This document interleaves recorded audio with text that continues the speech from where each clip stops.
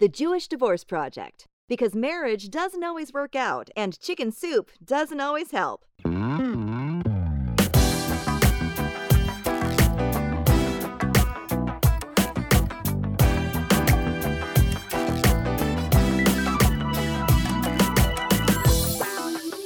take turns, a different kid each time on the like in the backdrop. Yeah. All right. Welcome to the second episode of the Jewish Divorce Project. Welcome. Today's episode, we have Noam in the hot seat. We're going to get to know him a little bit better. Last week, he interviewed me. Now tables are turned, and we're going to find out a little bit about who he is, what he does, and why he's here. Okay. Are you ready, Noam? I'm ready. Fire away, Keith. Great. I'm going to start with the same question that you started with me, and that is describe or tell us about your spiritual upbringing. So I grew up in I would say a great family, very blessed as I look back on it now.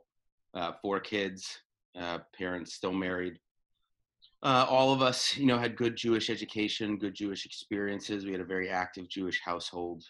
We identified with conservative Judaism, and this is in the Northeast. We grew up in Connecticut, where we were surrounded by other states that had really strong and vibrant Jewish populations, and so we were all kind of caught up in that. And then we all did our own thing. We went through high school doing Camp Ramah, USY, also years before that too, at least with Camp Ramah, or most of us doing Camp Ramah, but involved in a Jewish summer camp and Jewish summer experience in some way, even if it wasn't Camp Ramah explicitly or exclusively.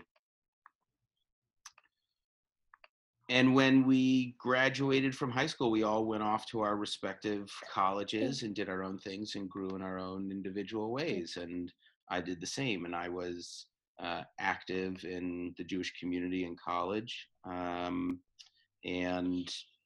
which was also very different, though, than my experience growing up in high school. I mean, as I said, we kind of identified conservative, and our family was very active, which meant we celebrated Shabbat on a regular basis. We kept kashrut on a regular basis. We celebrated the holidays on a regular basis. I mean, I was a ghost in public school during the fall seasons because we were just out all the time celebrating the Chagim, celebrating all the holidays. Had a sukkah in our backyard, celebrated Purim and Passover, and I mean, literally all of them. We did it all. We were very active, very engaged Jewish household. And in college, I backed away from that a little bit, wanting to find my own space and choosing my own path, even kind of having a foot in the Jewish community as well and being an active participant in it. But my spiritual and my religious approach to Judaism changed during that time because I wanted to have agency about it. I wanted to have my own choice in terms of how that developed, and just wandered and figured my own way through it with conversations with friends and teachers and studying as you do in college. You find your own way and experimenting with different things and just trying different things out, and eventually came around to thinking that at some point in my life I wanted to be part of the Jewish community professionally, but needed to take time off to figure that out. And after college, I spent time just I worked in different institutions. I worked at UCSD doing student outreach for Hillel, University of California, San Diego, which was a fantastic experience that first brought me out to California as a young professional. And then I also worked at the Yale Psychiatric Hospital, which was eye-opening in and of itself. I got to be face-to-face with mental illness and to assist others and to be part of really engaging and meaningful work that had absolutely nothing to do with the Jewish community at all, and really inspired me and really engaged me and excited me. And I liked working with people and being with them in those moments of vulnerability. And even though that was really fulfilling work, I still saw that as an opening to work in the Jewish community. In the Jewish community, I got to be part of people's lives and to still be at the center of it with them as well, to be with them as it kind of swirled all around them. I didn't know that then at that moment, but I realized like that's what it was that I was so drawn to, that I knew I wanted to do study and I wanted to go on a spiritual path, and that becoming a rabbi was going to be an entrance point for that. So at the very least, it would be worthwhile of my time. I didn't have a clearer picture of what I really wanted to get out of it, what I was really excited or inspired by and motivated by the position and the role. and particularly the role is what really called to me. And I discovered that along the way when I was doing life cycle things for my community. There was one young man that I established a good friendship with, David, still friends with him now, and it's beautiful to watch his family grow, um, and be there for his wedding, and to see his, daughter born and to his son born, and to watch them now learn how to play the shofar, and just have other friends as well who I was at their, facilitating their bris milah, their circumcisions for their children, and seeing them get choked up at what it meant to kind of relay a legacy to even a newborn, right? But what it meant to kind of for them to process it in that moment, that what they were going through, literally standing in a room with my friend John as he becomes a father for the first time, with all of his family standing around him. And he's trying to say kind of the significance of the name that he's giving to his firstborn son and what it means to him to pass that legacy and that tradition on. And he's getting choked up throughout the process. So he has me read the speech for him. And I realized the privilege and the blessing of being there while he's literally transitioning into that moment of fatherhood. um, it's a real privilege to be there. And I love those moments. And so I love doing those things as a rabbi. And so I continue doing those things as a rabbi, but I also wanted to shift my approach to that of professional coach because I feel like I'm more geared to that direction anyway. I'm not necessarily so strict about religious doctrine and applying Jewish law to my life in such minute and particular ways. I'm much more interested in the spirit of Jewish law and how it applies to me and brings meaning to my life in that way and helps me feel much more connected to the world and to the people around me. And to most importantly, if there is some type of cosmic force that runs through everything, I want to feel part of that too, because I feel like that would bring meaning to my life. And all that is a result, I think, of the community and the home that I grew up in, that, I have this thirst and this interest in it and this desire to swim in the ocean, or I would say even you know, travel and journey in the Jewish cosmos that's out there, given how vast it is. That's all a result of, having that opportunity to, put my foot in it first in my parents' household and have them relay that information to me, right? That's where the seedlings for that are. And, now I'm trying to grow my own kind of garden and orchard here with these two little saplings who, like to drink it all up. And, that's a spiritual experience in and of itself that's kind of shaped my view of how we apply Judaism to our lives and how we do things in any number of different ways, which are conversations for another time. But maybe that answers your question. It answered far more than my question. um, so you said that you wandered in college. So what were you wandering from and what were you looking for? I knew right in college that, like the Jewish life that I had been given to me. It hadn't been one that I had formed and chosen on my own. And I knew I needed kind of a reset from that. And college was the best place for that. I mean, it's the time where we experience our real independence for the first time. And so I knew that there was an opportunity for me to carve out whatever Jewish perspective was going to be my own, at least at the beginning of it, right? Starting my agency in that way was going to happen right then and there. For as much as I wanted to, make my own decisions and made plenty of them when I was living under my parents' household, there were certain ones that, you just kind of abided under because you lived in your parents' household. Everyone lives in that way, right? That's what it means to grow up with family customs and family structure.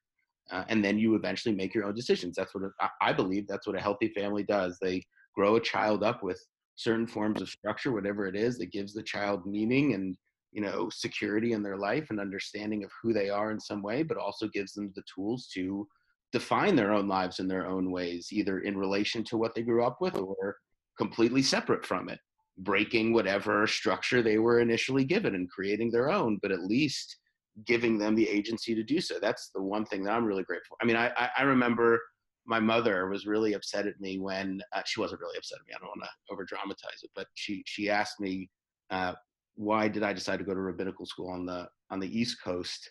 Why did I decide to go to rabbinical school? Excuse me, on the West Coast, and why all of her children like to kind of move away from her home in Connecticut? And I said, I think that's just what happens, and I think that's also a hallmark of strong parenting, that you give your children the wings to kind of go out there and adventure and figure things out from their own. And, maybe the further they fly from the nest is a signal or a result of the type of strength that you've given them. And that should be seen as a point of pride, for as painful as it might be.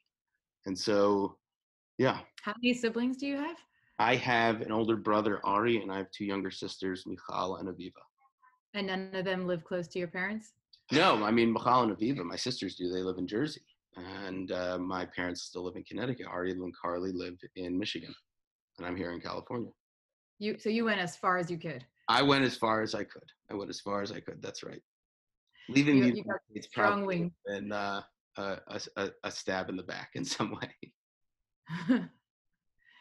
Sometimes we got to go a little far to find where we want to be.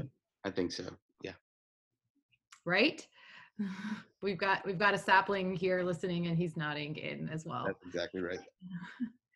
So tell us a little bit about, you're divorced yourself. That's part of this podcast, is the two of us talking about divorce, and then, that intersection of where divorce and Judaism comes together. And how many years have you been divorced? I've been divorced for 130 days. 130 days. No, almost a year. I'd say divorced for almost a year. Yeah. And it's been a wild ride. I mean, just kind of resettling and, getting life readjusted. And then why don't you adjust your life more? Why don't I adjust my life more? I adjust my life plenty. Wow. What a question, to think about it. Yeah, Noam. Why don't you adjust your life more? This is the hot seat. I adjust my life plenty. Yep. I'm breathing now. I adjust my life. Well, but I think that's part of the difficulty, is like figuring out how you're going to adjust your life. I think for me, that was one of the major questions that I was wrestling with. That was difficult to overcome, was how am I going to adjust my life? What will that look like? You spend so much time building this, image of what your life is like, and investing in it and enjoying it. And then you have to change it. And you're like, well, I don't know how to structure that. And so that was certainly, that's a good question he poses. Why don't you adjust your life more? Well, that takes time. I think you make big adjustments when you can, and you make little adjustments along the way, which help maybe make the big adjustments better. Yep. And you offer yourself a great deal of patience, and you give yourself a lot of self-forgiveness along the way, because you need to have some way to be flexible about everything, because you need to figure new things out. And so, hold on, I have a question for Elijah. Yeah. Elijah, what's the biggest adjustment your dad has made? Wrestling. What do you mean by wrestling? You got a lot better at it. You had a lot more aggression to get out. Mm-hmm. Who had aggression to get out? You did? Yep. Yeah. Because I beat all of you sometimes. You beat me sometimes? Yeah, you do. So I got better at wrestling now? I got better at wrestling? I guess. Wait, who got better at wrestling? I got better at wrestling, or you got better at wrestling? Okay, you did. I did, okay. Yeah. All right. Well, thank you. I appreciate it. What did he get worse at? Is there anything I got worse at? Don't be worse. What? Don't be worse. Don't be worse? That would be worse. What would be worse? Because you wouldn't be able to wrestle us. Oh, if I couldn't wrestle you, that would be worse? Nope. Yeah. Yes. You mean yes, it would? Yep. Okay. Do you like wrestling? Yep. Why do you like wrestling? Because you get to wrestle, and it's fun, and you can get a smack pillow in the face. You get to get a smack pillow in the face. Sure, okay. Like pillow. Like slap people in the face with a pillow. Slap people in the face with a pillow. Pillow slap. Pillow slap. It's clearly Lord of the Flies over here. Or it's clearly a pillow fight. Or it's clearly a pillow fight. So, back to you, Noam. Life will always be honest. Mm-hmm. He'll always tell you what's on his mind. Uh-huh. Yeah, back to me. What was the question? Well, the question was, how many years have you been divorced? Yeah, so I'm coming up in a year. I mean, my divorce was finalized, I would say. Judah, It was definitely finalized my in November of my 2019. computer So ditched coming up on that me. finalization point, My computer ditched is certainly, I think, an anniversary that's worth recognition in some way. I wonder how I'll do that as I think about it. My mind and my spirit are kind of geared to mark big moments. So maybe there's a trip to the mikveh. I think the ocean will probably be pretty cold at that point. I wonder if the mikvahs will actually be open. They probably won't be. But I think there'll be some interesting transitionary rituals I'll have to explore. We'll see what that looked like. Did you do anything like that? Nope. You tear up your Nope. get? No? No. Tear up my get. No, sorry, Yeah. tear up your ketubah. Tear my nope. No rituals. I was done, and then done. I don't even know I do know the date because it was around my birthday. It was a birthday present. So I guess I celebrate when I have my birthday. It was right around that time, like very close, a few days off from my birthday. But and I guess we'll get into this, but to me that period of time was such, I look at it more as traumatic as opposed to, I don't know, there was a lot of trauma involved in my divorce, and it was the cessation of it, the move away from the trauma and that experience of relief and freedom. And it's not something I want to go back to and address yearly. I'm more of the forward vision of, okay, it's like walking away from the burning building and not looking back kind of thing. I hear you. I don't know that I'm thinking Shut about. through the heart.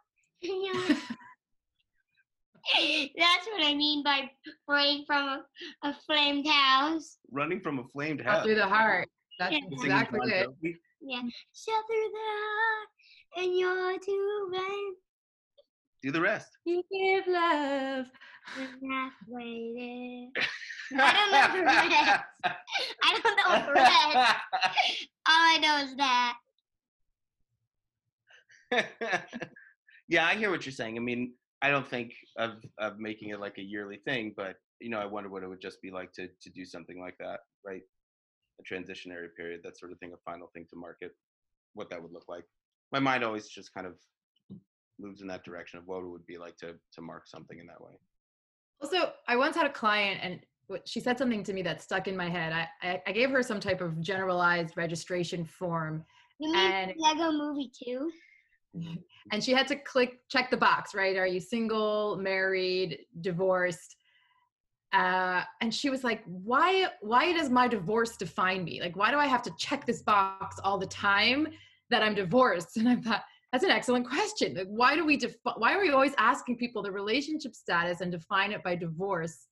And I kind of feel that way. Of the divorce was just a moment in my life, and I don't necessarily anchor myself to the moment. I say that ironically enough because most, if not entirely, all of my work revolves around divorce, but it's not necessarily me processing mine. It's me having learned from mine and then transferring that over. And I thought that was an interesting thought. I think it takes time for people to adjust to the fact that divorce is an experience like any other rather than a label, right? It's, on par with, God forbid, losing a job, right? Or, Stretching your arms out. Stretching your arms out. I don't know. It's on par. It means pulling your body out. Pulling my body out. It means you stretch your body when people pull your legs and your butt. Thank you for that. I really appreciate your insight. You're being sarcastic. Wise beyond your years. I know when he's sarcastic and when he's not sarcastic. I mean, I think there's obviously a huge transition that takes place in any experience, right? You go through it, and so you wonder who you are at the beginning of it and who you are at the end, and kind of in the middle is so mushy you don't really know. It's undefined. And even at the end, you're not necessarily defined, but... Like the start of life and the end of life. Was that what you were going to say? Well, you just blew my mind for a moment, so you have to give me a chance just to process what you said, sweetie. Okay. Yes, kind of like that. You're not entirely defined by whether or not, what part of it you're at, beginning, middle, or end, but you go through something and you realize that you're different in some way, you're changed. But you have to understand that it's an experience, again, like anything else. There's a trauma involved, maybe depending on how it is. Maybe there's a catharsis, maybe there's both.